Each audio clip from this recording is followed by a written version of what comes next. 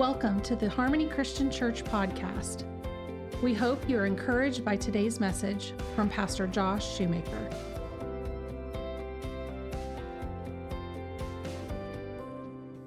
I want to start off with a little review from the beginning of this year. We have kind of fallen into a little bit of a series. I'm not a planner. If you know me, I'm not a planner. So when we go into a series, I realize it after the series is over that we just had a series. So we've kind of fallen into a little bit of a series since the beginning of the year, and I think it's just been a really important word for us going into 2024. And so I wanted to take just a little bit of time this morning to do a little bit of review, and then we'll go from there into the message this morning. January, the first Sunday of January, we started off with this. Before we move into the new thing of the new year, we must first be deeply established in the old thing, the one thing, or as Jesus calls it, the greatest and supreme thing, to love the Lord your God with all your heart, with all your soul, with all your mind, and with all your strength. If we are not firmly established in our love for Abba, and equally important, although harder to embrace, His love for us, then we can set all the goals and cast all the vision we want and still never enter into the fullness of life. Whew. His love has to be the foundation for all of it. That's why Paul, when he's praying for the church of Ephesus in chapter 3 of Ephesians, he says that my prayer for you is to be rooted and grounded, not in doctrine, not in church attendance or disciplines, but he says, I want you to be rooted and grounded in love. I want you to be rooted and grounded in love. Then he goes on to say, to know the supreme love of the Father. That love is the foundation, not just of our faith, but of our lives. And if we are not rooted in the love of Abba, and that goes both ways, not just our love for Him, but understanding the revelation of His love for us. And that may seem simple, right? Especially those who have grown up in church your whole life. You know God loves us. We sing the songs. We know the lullabies. We know all those things. But I'm afraid that one of the greatest hindrances in the church is we don't fully understand the revelation of His love for us. That it's deeper than we could have ever imagined. And until we are rooted in that love, we can cast all the vision. We can set all of the goals. We can do all of the things. But all of it would be for naught if it wasn't for the love of God. It all falls short. That's why 1 Corinthians 13 says that you can prophesy, you can speak in tongues, you can speak in the language of angels. You can do all of these things, but if you do not have love, then you have nothing. You are a resounding gong and a clanging cymbal. So January 2024, before we cast any other vision, before we have a word of the year, before we do anything else, we're going to make sure that we're rooted and grounded in love. Amen. After Peter, we've talked a lot about Peter these past few weeks. After Peter denies Jesus, he finds himself sitting on the shore days later with a freshly resurrected Messiah. And as they're sitting on the shore of Galilee, after they have lunch on the shore, or breakfast on the shore, Jesus leans over to Peter and asks him a question. When he leans over to Peter, he doesn't try to fish for an apology, right? Like he doesn't try to fish for an apology. He doesn't boast an "I told you so." Let's be honest. Most of us, if we were in that situation, right, be like, Peter, didn't I call it, right? Told you you're going to deny me 3 times, right? He doesn't boast and I told you so. Jesus doesn't say, it doesn't even go this way. He doesn't say, well, Peter, since you're the rock of the church, you're the kind of leader of the disciples, right? You have the gift of leadership. Let's begin to talk strategy now that I'm resurrected from the dead, right? What's the next step for the church? You know, what's the vision? Let's develop a mission statement, right? He doesn't say any of those things. There's no strategy at all. When Jesus is sitting on the shore with the disciples and he leans over to Peter, he asks him one question, and that question is, do you love me? The most important conversation of Peter's life. Peter, do you love me? We know that when Jesus asked Peter, do you love me? He's in the Greek, there's some wordplay happening here. In the Greek, Jesus is saying, Peter, do you agape me? Agape is the God kind of love, the self-sacrificing kind of love. And Peter's reply is, well, Jesus, I phileo you. Phileo also means love, but it's a different kind of love. It's a more friendly kind of love. The word phileo is actually the word for like a kiss on a cheek, a greeting, which is interesting because that's what Judas betrays Jesus with. The word actually there, when it says that Judas kisses Jesus on the cheek, that word is actually the word phileo. It's love, but it's more friendly. It's a greeting. It's kind of brotherly love. And so Jesus says, do you agape me? And Peter says, well, I phileo you. I love you like a friend, or I can love you like Judas did. Because Peter, though he didn't see it at the Last Supper, he can now see that there's this seed of selfishness on the inside of him. There's this root of self-serving on the inside of him.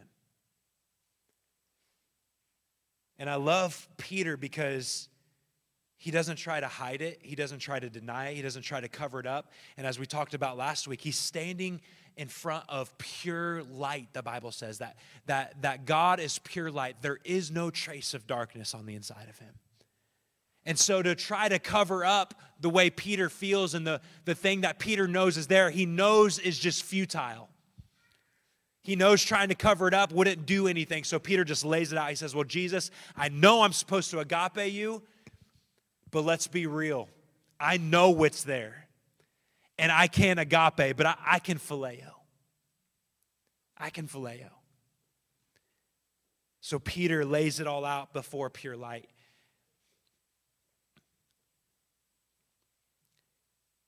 What Peter doesn't understand in this moment, and what he comes to understand, is that we can only love because he first loved us. In that moment, Peter knew what was on the inside of him, and because he knew what was there, he thought he was only capable of loving God to the extent of his failures. And what Jesus is telling him is, don't let your failure change how much you think you can love me, Peter. Because you can't love me on your own anyways. You can only spill what your cup contains. And if I'm pouring agape into you, then you have the capacity for agape. That your love for me is not defined and is not measured by your failure or your success. Your love for me comes because I first loved you. So Peter, you have the capacity for agape. Peter never had the problem of honoring and serving God. We see that throughout the Gospels. Peter never has a problem honoring and serving Jesus. But Peter did have a problem embracing the love and mercy of God. He struggled with it. We saw it when Jesus washed the disciples' feet. And when Jesus comes to Peter to wash his feet, Peter's like, no, Jesus, you're never going to wash my feet. Why? Because it doesn't make sense for Jesus to wash Peter's feet. He doesn't argue when the prostitute washes Jesus' feet. That's right. That's good. That seems like things are in order. But when Jesus, the spotless lamb, washes Peter's feet, Peter's like, no. You're not going to honor me. You're not going to sacrifice for me. It's the other way around, Jesus.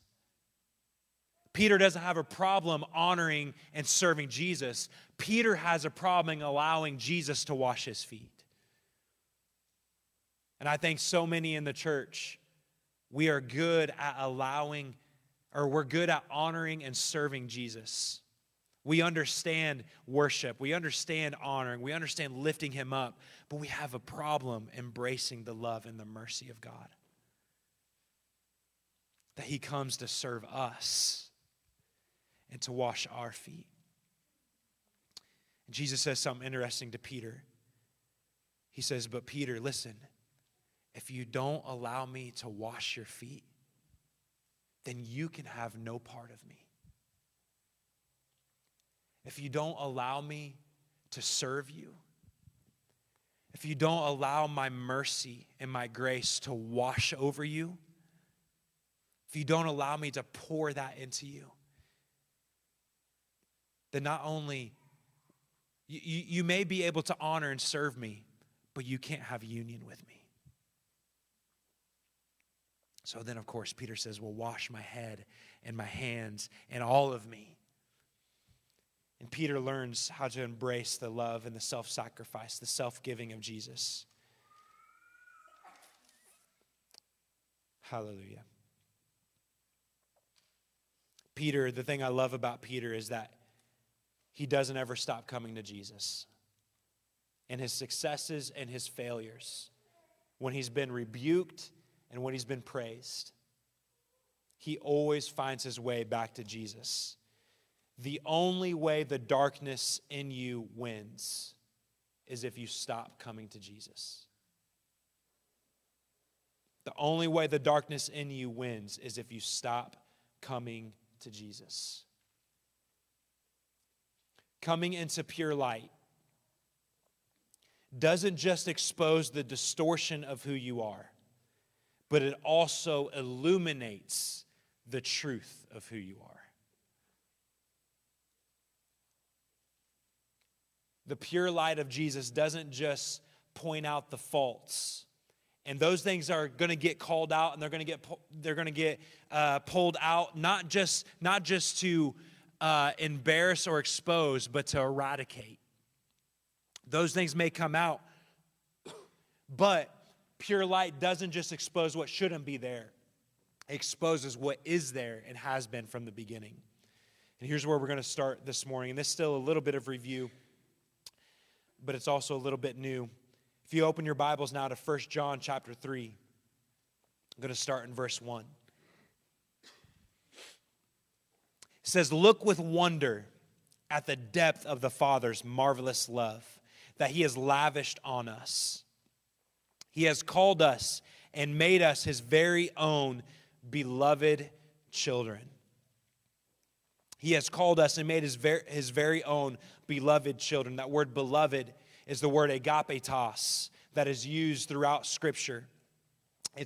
The word literally means dearly loved, and I love this part, His favorite. You are His beloved children. You are His beloved children. The reason the world doesn't recognize who you are is that they didn't recognize Him. Beloved, we are God's children right now. I want you to see that. We are God's children right now. You will not be any more God's child in heaven than you are right now. That right now, you carry the DNA of the Father. That you can't grow, you can't be any more God's child right now than you already are. I'll say this, you can't be any more righteous in heaven than you are right now. The Bible declares to us that we are the righteousness of God in Christ Jesus. That we are either as righteous as God is right now, or we are as filthy rags. There is nothing in between. That He has made us righteous now, and that we are the righteousness of God in Christ Jesus. You are God's children right now. However, it is not yet apparent what we will become. But we do know that when it is finally made visible, we will be just like Him. We are His children now. But what's interesting about this verse is that word children is the word teknon.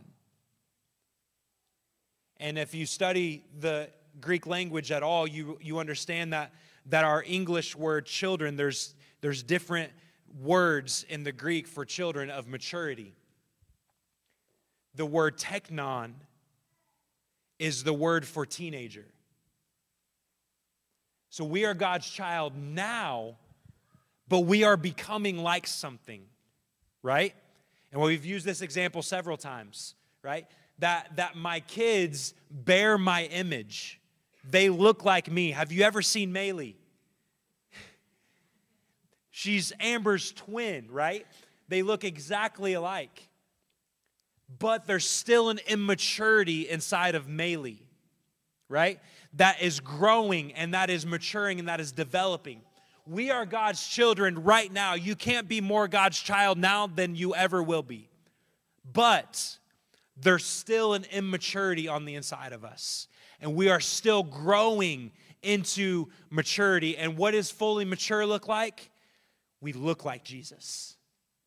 We talk like Jesus. We act like Jesus. The way we respond is like Jesus would respond. And so we are growing into maturity as God's children. As a child matures into the image and maturity of his parents, so we are growing in the image and maturity of Jesus. Amen? This then begs the question, what is the evidence that you are following Jesus? What does it look like to be somebody who follows Jesus?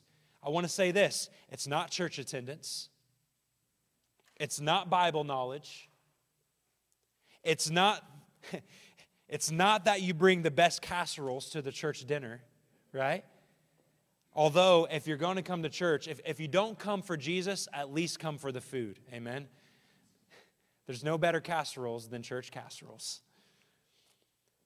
What is the evidence that you are following Jesus? Here's the evidence. Do you look more like Jesus today than you did yesterday? Do you look more like Jesus in 2024 than you did in 2023? Is there a maturing happening on the inside of you?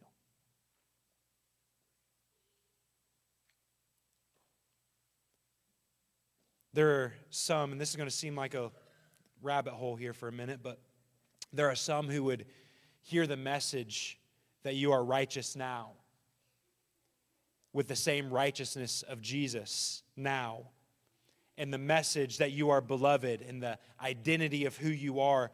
They would hear those kinds of messages and think, are we preaching greasy grace, right? Or cheap grace? I've actually heard this before. Why don't you preach more about sin? A little more fire and brimstone, you know what I mean?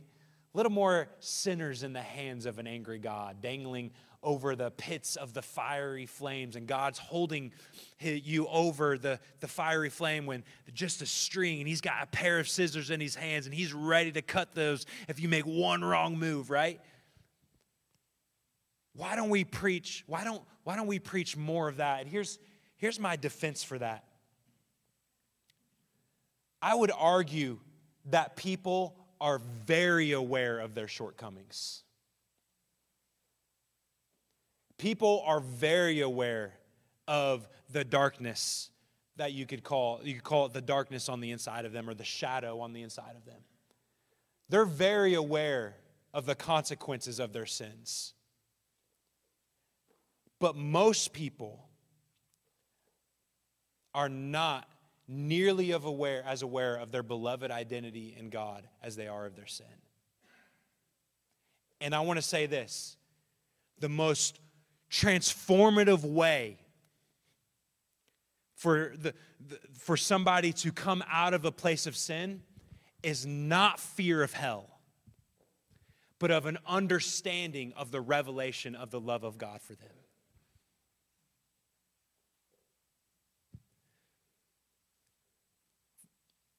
Think about this here, this analogy. There's two dads that are taking their little son to the store.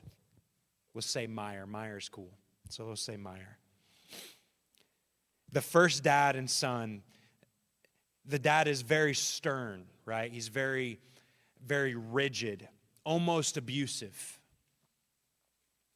And the little boy, he keeps in line. He's very well behaved, right? And so they're walking through the store, and the dad is walking in front of him, and his eyes focus. He's barely even realized his son's behind him, and his son is following at a distance. Every now and then, the dad looks back with a glare to make sure he's behaving. There's something every time the dad looks back that there's this chill that goes over the son because he's scared of being in trouble. And he's well behaved, but terrified. Then there's another dad. This dad's walking down the toy aisle. And his son is walking beside him. And they're holding hands, and they're walking down the aisle and counting to 3. And when they hit 3, the son jumps in the air, and the dad yanks his arm up, almost pulling it out of socket to make him go a little bit higher, right? And the son is just laughing, and he's just having the best time in the world. And not only is the son laughing and having the best time in the world, but the dad is just overjoyed by his son and just loving every moment. The son is almost so infatuated with the joy that his dad is taking in him that he doesn't almost even recognize the toys around him. That son is also well behaved and following along and doing what he's supposed to do. Both dads, both kids are well behaved, but one is well behaved because he's terrified. The other is well behaved because he's too infatuated with the love of his dad to care about running around the store and misbehaving. Proper behavior to avoid punishment is the shallowest form of love that there is.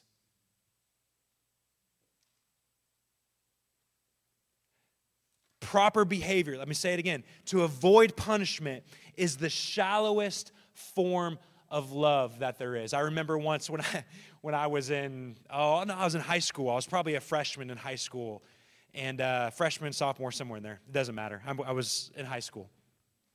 And I was in my Brit Lit class. I remember because my Brit Lit teacher, let me just say, I don't know anything about British literature.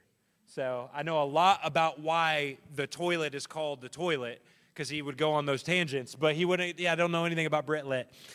So we're in the middle of this class, and there's this young lady that was sitting beside me, and she was very proud atheist, and so I thought, man, I'm going to evangelize, right? I'm going to Kirk Cameron this young lady. You know what I mean? I'm going to evangelize, and so I'm telling her, and I had just heard this CD about playing rock music backwards. And how it says evil things and all of this. And then the guy gave his a testimony about how he spent so many minutes in hell in this vision and how all of these horrible things happen in hell. And so I began telling her all of these things about hell, like if you don't repent, this is what's going to happen to you, you know? And you know what? We prayed together. She accepted Jesus. And I felt real good about myself. The very next day, it was very apparent that it wasn't a genuine conversion. Why? Because fear works for a little bit.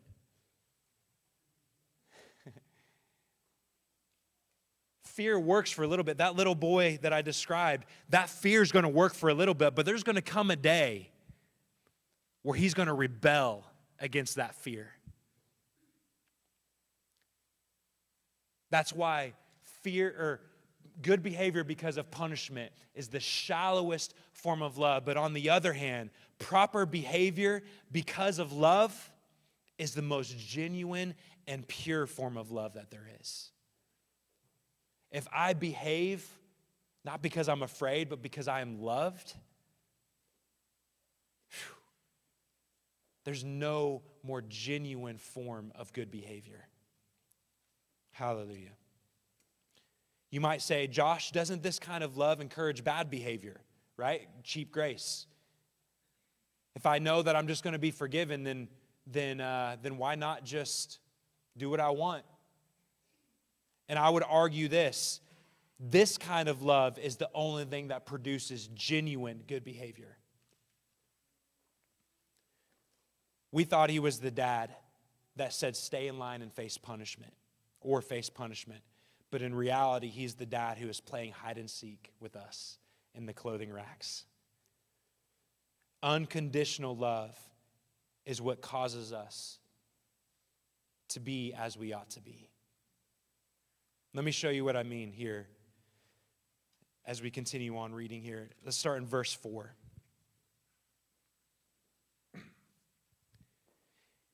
Anyone who indulges in sin lives in moral anarchy. For the definition of sin is breaking God's law. And you know without a doubt that Jesus was revealed to eradicate sin. And listen, we've learned this past few weeks too, that word sin there is not just bad behavior, but it's a distortion of our identity. The word for sin in the Greek is the word hamartia, which is a compound word. The first word ha, meaning without. The second word meros, meaning form. Without form. So sin is a distortion of our identity. So he doesn't come just to eradicate bad behavior. He comes to eradicate the distortion that causes the bad behavior. Jesus comes to eradicate sin. And there is no sin in him. Anyone who continues to live in union with him will not sin. Did you catch that? Anyone who continues to live in union with him, and it doesn't say only sins every other weekend. It says he will not sin. But the one who continues sinning hasn't seen him with discernment or known him by intimate experience. That word remain there, or the word lives in union, is the word abide, which is the word minio, which means to remain or to dwell. The one who lives and dwells in him will not sin. And we all thought we were just a bunch of sinners. Did anybody else, I've said this before, but I want some support. Did anybody else grow up thinking, I probably sin every day, right? I'm just going to sin every day. It's just part of life. It's part of living on fallen earth, right? It's part of the curse, right? I can't help it. I'm going to sin every day. I remember as a kid laying in my bed at night and praying, God, I pray you'd forgive me. And then I would go through the things I knew that I did that were wrong, right? And then I go, and Lord, anything else that I didn't know I did, because I'm sure there's a list, right? Please forgive me for those things. We are more comfortable with the identity of sinner than we are with the identity of righteous. It's easier for us to say we're sinners than it is for us to say, I'm righteous. I'm holy. I am without blemish or spot because of the blood of the Lamb. But here, John tells us that those who remain in him will not sin. Which tells me that you don't have to just accept that you're going to be a sinner. You don't have to just accept that you're going to sin every day and it's just the way it is. Because those who live in union with Him will not sin. Let's continue on here. Delightfully loved children. Actually, I'm sorry. Real quick on this verse again. I know I'm getting close on time here. The one who continues in sin has not seen or known Him. That word known is the word gnosko. It means to understand or to have intimacy with. So it's not just a knowing, it's a knowing as a husband and wife know each other. There's an intimacy there. There's a deep understanding and fellowship. Then verse 7, it says, delightfully loved children, don't let anyone divert you from this truth. The person who keeps doing what is right. I'm sorry, right there real quick. Delightfully loved children, don't let anyone divert you from this truth. Or other translations say, don't let anyone deceive you from this truth. Which means that the truth that he's about to say, people are deceived in. It's easily to be deceived from this truth. So let's pay attention to what this truth is. Don't be deceived or don't let anyone divert you from this truth. The person who keeps doing what is right proves that he is righteous before God. Listen to this. Even as the Messiah is righteous. Our righteousness is as the Messiah's righteousness. The Bible is mind-blowing, church. But the one who indulges in a sinful life is of the devil, because the devil has been sinning from the beginning. The reason the Son of God was revealed was to undo and destroy the works of the devil. The reason He came was to undo and destroy. The word destroy is the word raise, which means to annihilate into oblivion, to cause to cease to be as though it had never happened. He came to destroy the works of the devil. What was the works of the devil? The distortion of your identity, of who you are. Every time I read that passage, I cannot help but think of Rod Parsley. Any Rod Parsley fans in the room? Born to R-A-Z, born to raise hell was the message. And it was on this, the word destroy. Apparently I don't have any Rod Parsley fans. All right, cool. This is where it gets really fun and really where I wanted to get to this morning. So let me do this and then we'll go eat some Mexican. Verse 9.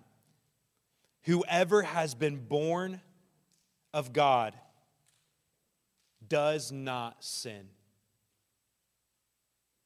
For his seed remains in him, and he cannot sin. He has been born of God. That word born is the word geneo. And it means this: to become the parent of, to cause to be born, to be begotten or conceived. This word is the same word used to describe Jesus being born of God in John chapter 5, verse 1. We get our English word gene from this word geneo, to be born. So whoever is born, geneoed of God, does not sin. This is what this is, and let's continue. The word seed there is the word sperma, and you can all guess which English word we get from that word. It literally means offspring and origin. So what is this passage saying? It's saying that his DNA is our DNA. That his genes are our genes. That when it says that we are the children of God, that is not rhetorical. That is not symbolical. It's saying that we are actually his children to the point that we carry his DNA on the inside of us. Why do we not sin? Because we have the DNA of the one who is holy without measure. Why is it that when we walk in union with him, we do not sin, they will not sin? Because as we come into the revelation that we are not sinners, but instead we carry the DNA of God himself, then we can walk in the revelation that I don't have to walk this earth with that darkness on the inside of me because I have been born and conceived of God himself. Hallelujah. Church, that's way better than what you're responding. You look like Jesus because you carry his DNA. You act like Jesus because you have his genes on the inside of you. It's not that, let me say this, it's not that you never sin. Church, there's still times where you may fall into that sin. But here's the deal. Everything in you bucks against that sin because it's not natural for you. We always find it amazing that Jesus walked the earth without sin, right? Like, oh, wow, how did he do that? He walked this earth and never one time sinned. It was easy for him to walk this earth and never sin. Why? Because that's who he was. He wasn't faking it. He wasn't putting on a show, right? Right? It's easier to be who you are than to act like something you're not. Right? That's why actors get paid millions of dollars to act in movies because they're good at being something they're not. And for that matter, some politicians. But anyways,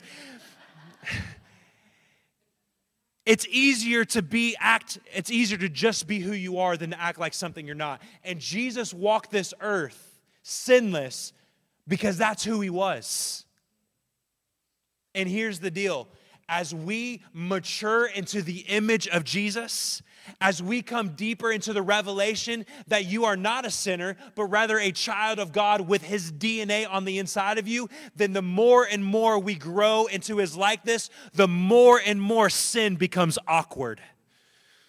The more and more that thing in us becomes foreign and just doesn't feel right. And more we come into the revelation of our sonship and daughtership in him, then these verses begin to make way more sense when it says, those who are in union with him do not sin. That is your nature. That is who you are. The old man has died. Behold, all things are made new.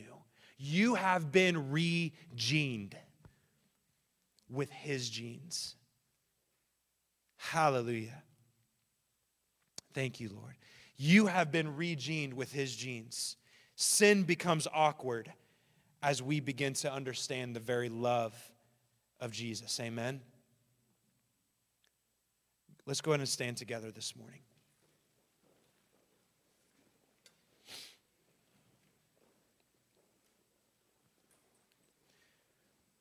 I'll close with this. Discipline can only take us so far. Discipline can only take us so far. We can become disciplined people, and it may stop the behavior for a while. But discipline can't remove the root of the problem in you.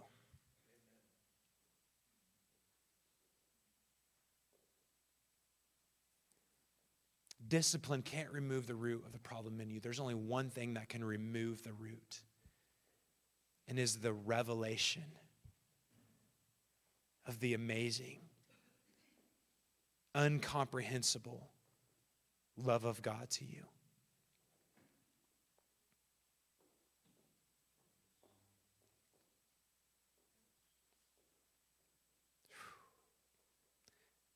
That's why this message is so important. That's why this message isn't cheap grace. Because the more you understand his love for us, that we are truly his beloved, the more we understand that we are his children right now and that he is moving us into maturity, which means looking like his son, the more we come into that revelation, sin doesn't even become a problem anymore because it's not who we are.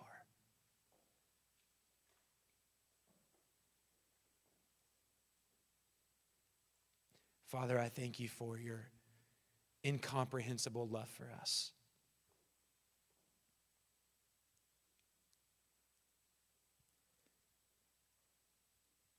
Father, I pray that this year, once again, I pray that this year would be a year of a deepening of that revelation.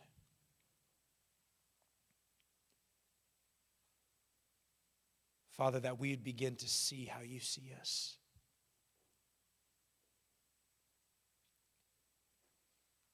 God, that we'd begin to understand that we are beloved and begin stepping into that identity. Father, that as we lock eyes with you, you'd begin changing us from the inside out. As I said before, stepping into pure light doesn't just expose the darkness, it exposes who you are. He doesn't just tell us the mistakes. He tells us that we are his beloved children, that we carry his DNA, that we walk in his icon, his image, his likeness. It's like looking in a mirror, the Bible says in Corinthians.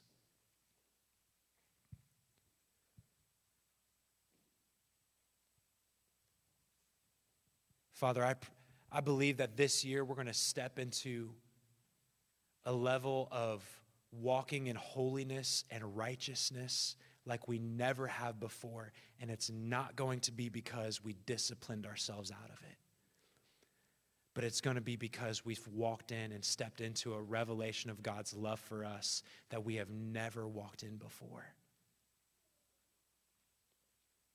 And as we become fascinated with your fascination for us, sin will lose its appeal.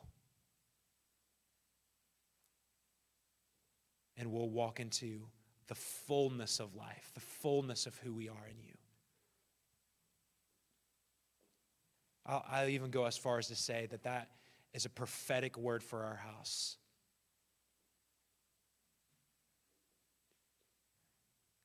God, we honor you today.